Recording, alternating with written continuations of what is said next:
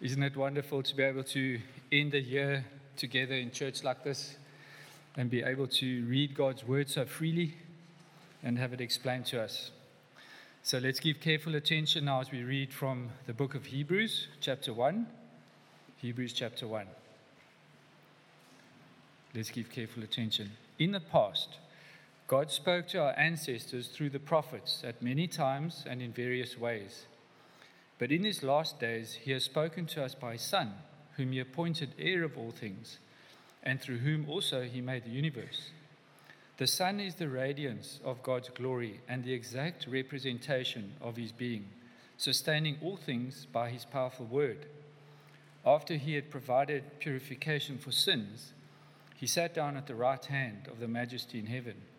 So he became as much superior to the angels as the name he has inherited is superior to theirs. For to which of the angels did God ever say, "You are my son, today I have become your father"? Or again, "I will be his father, and he will be my son"? And again, when God brings his firstborn into the world, he says, "Let all God's angels worship him." In speaking of the angels, he says, "He makes his angels spirits and his servants flames of fire." But about his Son, he says, "Your throne, O God, will last forever and ever. A scepter of justice will be a scepter of your kingdom. You have loved righteousness and hated wickedness. Therefore, God, your God, has set you above your companions by anointing you with the oil of joy." He also says, "In the beginning, Lord, you laid the foundations of the earth, and the heavens are the work of your hands. They will perish, but you remain. They will all wear out like a garment. You will roll them up like a robe. Like a garment, they will be changed. But you remain the same, and your years will never end. To which of the angels did God ever say, "Sit at my right hand until I make your enemies a footstool for your feet"? Are not all angels ministering spirits sent to serve those who will inherit salvation? We must pay the most careful attention, therefore, to what we have heard, so that we do not drift away.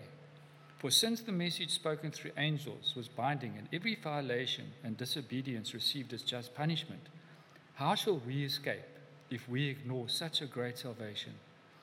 This salvation, which was first announced by the Lord, was confirmed to us by those who heard him.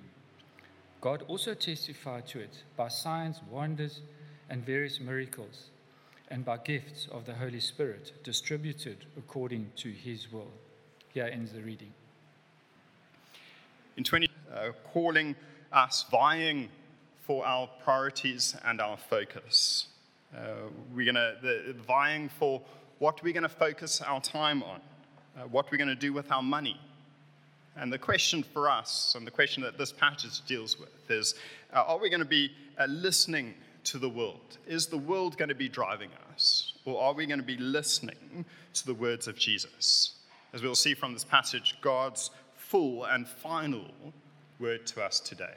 And my prayer for all of us is that in 2024, we will be paying careful attention to the words of Jesus. It's interesting that the letter to the Hebrews starts straight off with talking about how God had spoken to us. There's no greeting, as we'd see in other letters, but straight in, the author goes and speaks about how God has spoken to us. For any relationship, communication is vitally important. Just think about it. Your close friends, your family, your spouse, your children. Imagine having no communication with them, never having communication with them. You wouldn't know them. You wouldn't get to know them. We get to know one another. We get to know people as we communicate. And so it's fair to say that without communication, there can be no real relationship. So what about when it comes to God? If God exists, which he does, if we can have a relationship with God, which we can, how can we know God? How does God communicate to us? How does he speak to us? It's a vitally important question. A question that if we get wrong, we can end up thinking that we're obeying God when we're not. We can end up thinking that we're hearing his voice when we're not. We may go searching for God in all sorts of places, maybe the wrong places. This passage clearly shows us where we are to look to hear God's voice. When I was at university many years ago, a friend of mine would get up at 4 o'clock every morning. Now, that's immense discipline, just doing that. Up at 4 o'clock, and he would go sit in a tree in his garden and listen to the voice of God, wait for God to speak to him. These verses show us that that is not where we are to be looking for God to speak to us. These verses show us that God has spoken to us, that he has made himself known, and so we can have a relationship with him, and that happens through his spoken word. In the first two verses, it deals with how God communicates to us. The first thing we are to note here is that there's a contrast between how God spoke in the past to how he has spoken now. Did you notice verse 1 and verse 2? Verse 1 starts in the past. Verse 2, but in these last days. The past, that is the times of the Old Testament, before the coming of the Lord Jesus. These last days, that is now. It's the time between the first coming of the Lord Jesus and his return. So everything, every time since Jesus came into this world. And the author unpacks the contrast between God speaking in the past and him speaking to us today in the present. In the contrast, we see that in the past, who did God speak to? He spoke to their ancestors. Now, the ancestors of the Hebrews here are the Israelites, God's people in the Old Testament. Go read the Old Testament. You see God revealing himself, speaking to his people. And we see that this is done in many ways. Through the prophets, at times directly through an audible voice, at times through dreams, even at times writing on a wall or speaking through a donkey. Verse 1, we see that God spoke through the prophets at many times and in various ways. That's in the past. The contrast in verse 2 is that he has spoken to us today, the people of the last time, through his Son. God has fully and finally spoken through the Lord Jesus. Did you notice the tense there? It's not God is speaking, but he has spoken, past tense. He's fully and finally revealed himself in the coming of the Lord Jesus. There's nothing more that we need to know God. There's nothing more that we need to know in order to have a relationship with him. There's nothing more that we need to know in order to live a life that is pleasing to him or to know the hope of eternal life. God has made it all known. He's revealed it, and he ultimately did it through sending Jesus, his Son, into this world. Hebrews, the Bible, God claims that Jesus is the full and final, ultimate way that God speaks to us. It is the way that he has spoken to us. And it is through the spoken word that he continues to speak to us today. So if we want to hear God's voice, if we want to hear him, we need to come to him, to come to the Lord Jesus and hear what he has to say. We are no longer to be looking for so-called prophets or special people to speak God's voice to us today. God has spoken through his Son, and it is through his Son, through the spoken word, that he continues to speak to us today. Jesus is the full and final revelation of God. Are you listening to him? In 2024, are we going to be listening to him? Now, Hebrews 1 is very clear on this. It is not a matter of preference. It's not a matter of what works for you. You know, as they say, different strokes for different folks. No, it is clear. God has spoken. He has spoken in one way, and that is through sending his Son into this world. Many people will claim today that there is no such thing as absolute truth. The irony of it is that's an absolute truth claim. But aside from that fact, Hebrews 1 says that they are wrong. Hebrews 1 says that there is absolute truth. We can know absolute truth because God has revealed it to us. He has spoken through his Son. We find this truth in the life, the teaching of Jesus, as is recorded in Scripture by eyewitnesses. The writer to the Hebrews goes on to show that Jesus is the greatest messenger. You wouldn't ask a 5-year-old for investment advice, would you? No, I hope not. Maybe they get it right by some pure luck, but chances are they know nothing about investments. You would go to someone who's got the credentials to back up the advice they're going to give you. You'll go to someone who's got a proven track record that you can trust what they're saying. Many years ago, when I lived in London, I watched a TV program called The Antique Roadshow. Has anyone seen that? Few hands. The Antique Roadshow, it's a really interesting show. What happens is a bunch of these experts go set up camp somewhere, and people bring antiques that they've inherited or that they found in an attic somewhere. And very often there's not much value to them, but every now and then you get something of immense value.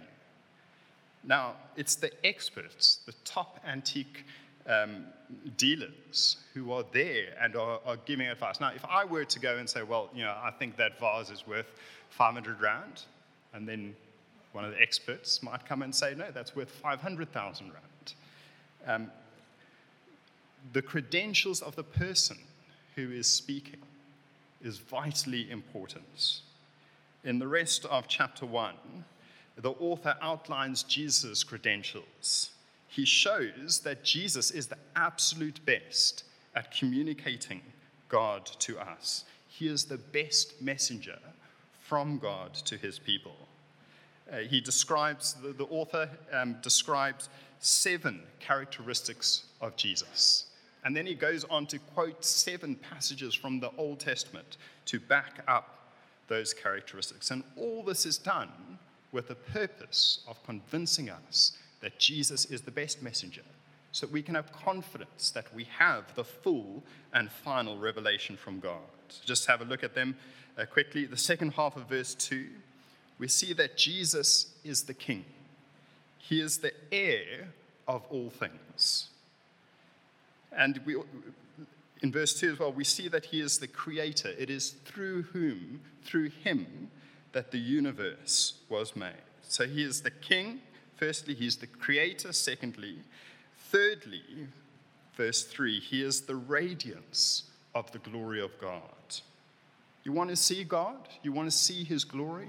You want to see how great he is? Well, we are to look to Jesus. Jesus is the radiance of the glory. As we see the radiance of the sun, we see the Son. We know the Son. As we see the radiance of Jesus, we can know the Father. We can know what he's like. Verse 3 continues to say that he is the exact representation of God's being. Jesus is the perfect revelation of God because he is the imprint of the nature of God. You want to see what God is like? Look to Jesus. The fifth characteristic of Jesus is that he is sustaining all things by his powerful word. He keeps speaking. He keeps things going by his word, by speaking. And if it is through the power of his word that he sustains everything in this world, surely then he is the perfect candidate for revealing God to us, for speaking God to us. He is the one who made purification for our sin, and he then sat down at the right hand of God. Jesus dealt with our sin. He came into this world all those many years ago to take our sin away. He died on the cross that we can be forgiven. And he is now seated at the right hand of God. In Hebrews, this picture of being seated at God's right hand carries 2 images. One, Jesus ruling in power. And secondly, seated.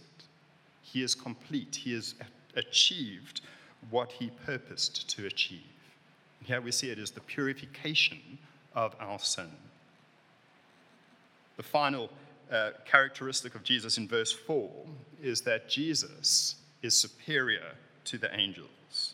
Now you might, when the passage was read, you might have wondered, why is the writer to the Hebrews comparing Jesus to angels? Why is it so important that Jesus is superior to them?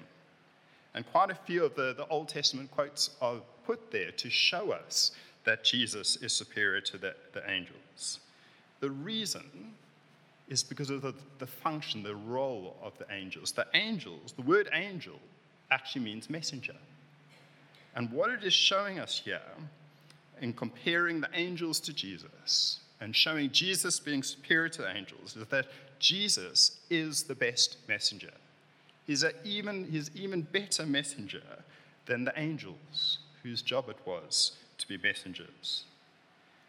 Verse 5 to 13 shows 7 quotes from the Old Testament that really back up what we've just been seeing about the characteristics of Jesus. In verse 5, Jesus is superior in relationship with God. There's 2 quotes in verse 5, one from Psalm 2 and one from Samuel chapter 7.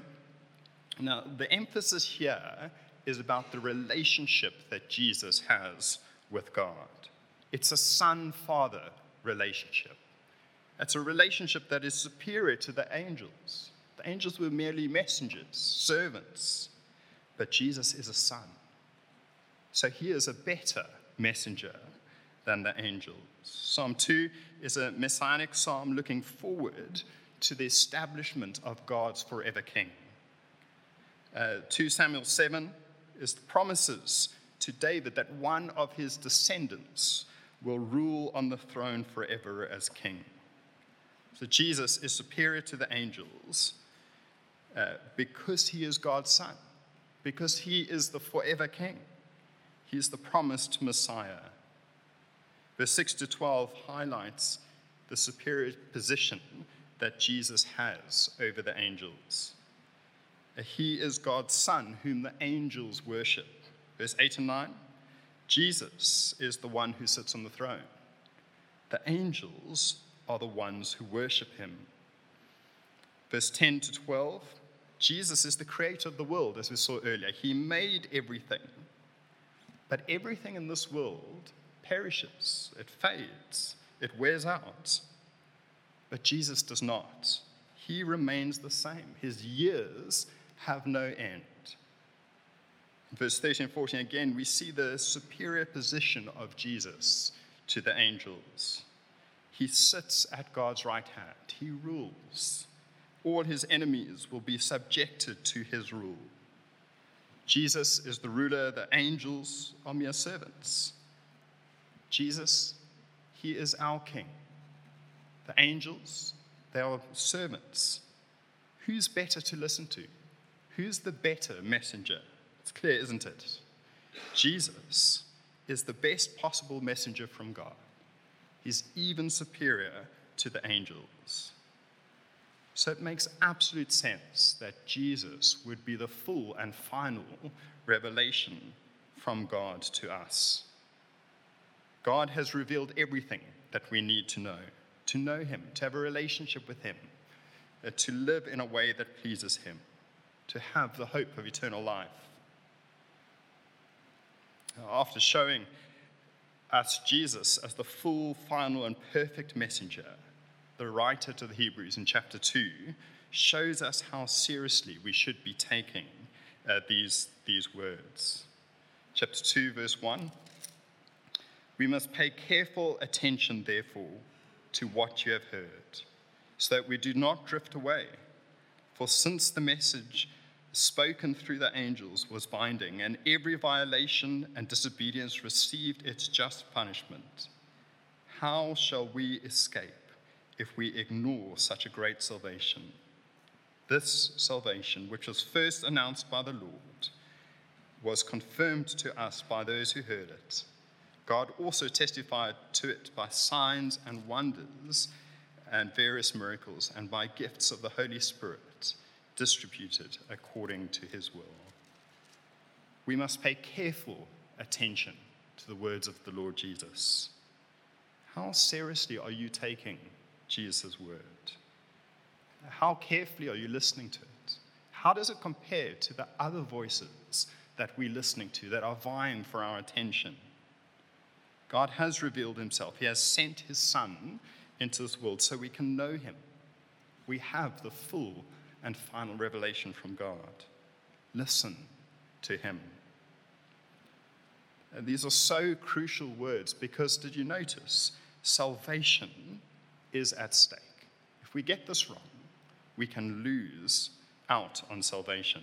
Verse 2 and 3, the author looks back to the message spoken through the angels. Now that is the Mosaic covenant, and says that the disobedience to the angel's message resulted in punishment.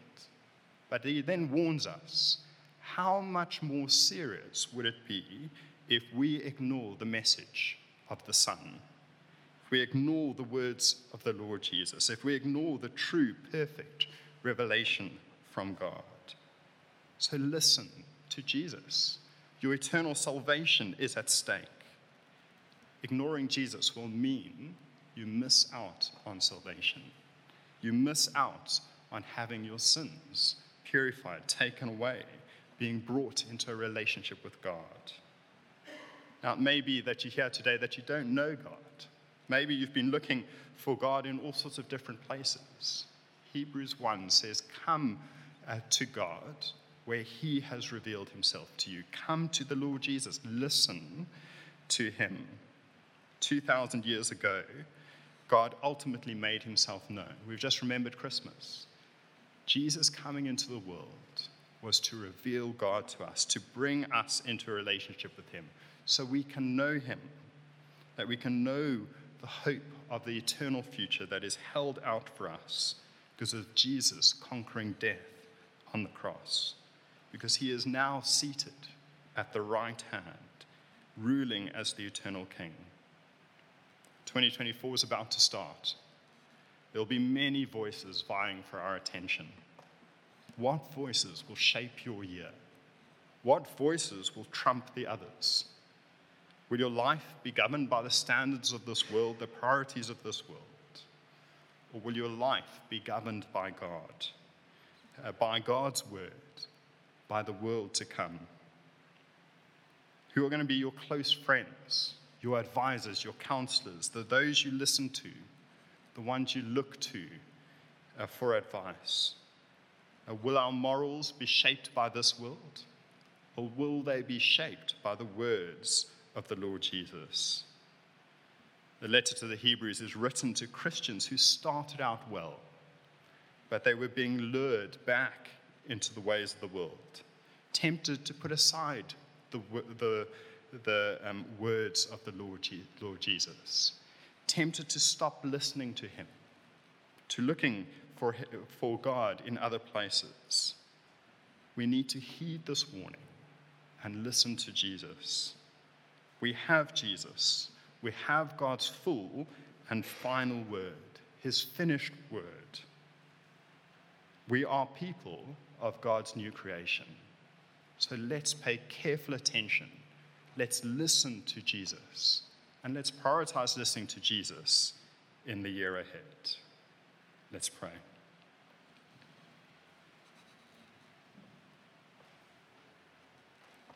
Heavenly Father, we do praise you for your great work in this world. Thank you that 2,000 years ago, the Lord Jesus came into this world and that you revealed yourself. You spoke to us through him. Thank you that you continue to speak to us today as we can know him as he's been recorded on the pages of Scripture. Father, we pray that you will fill our hearts with hunger and desire to know you more.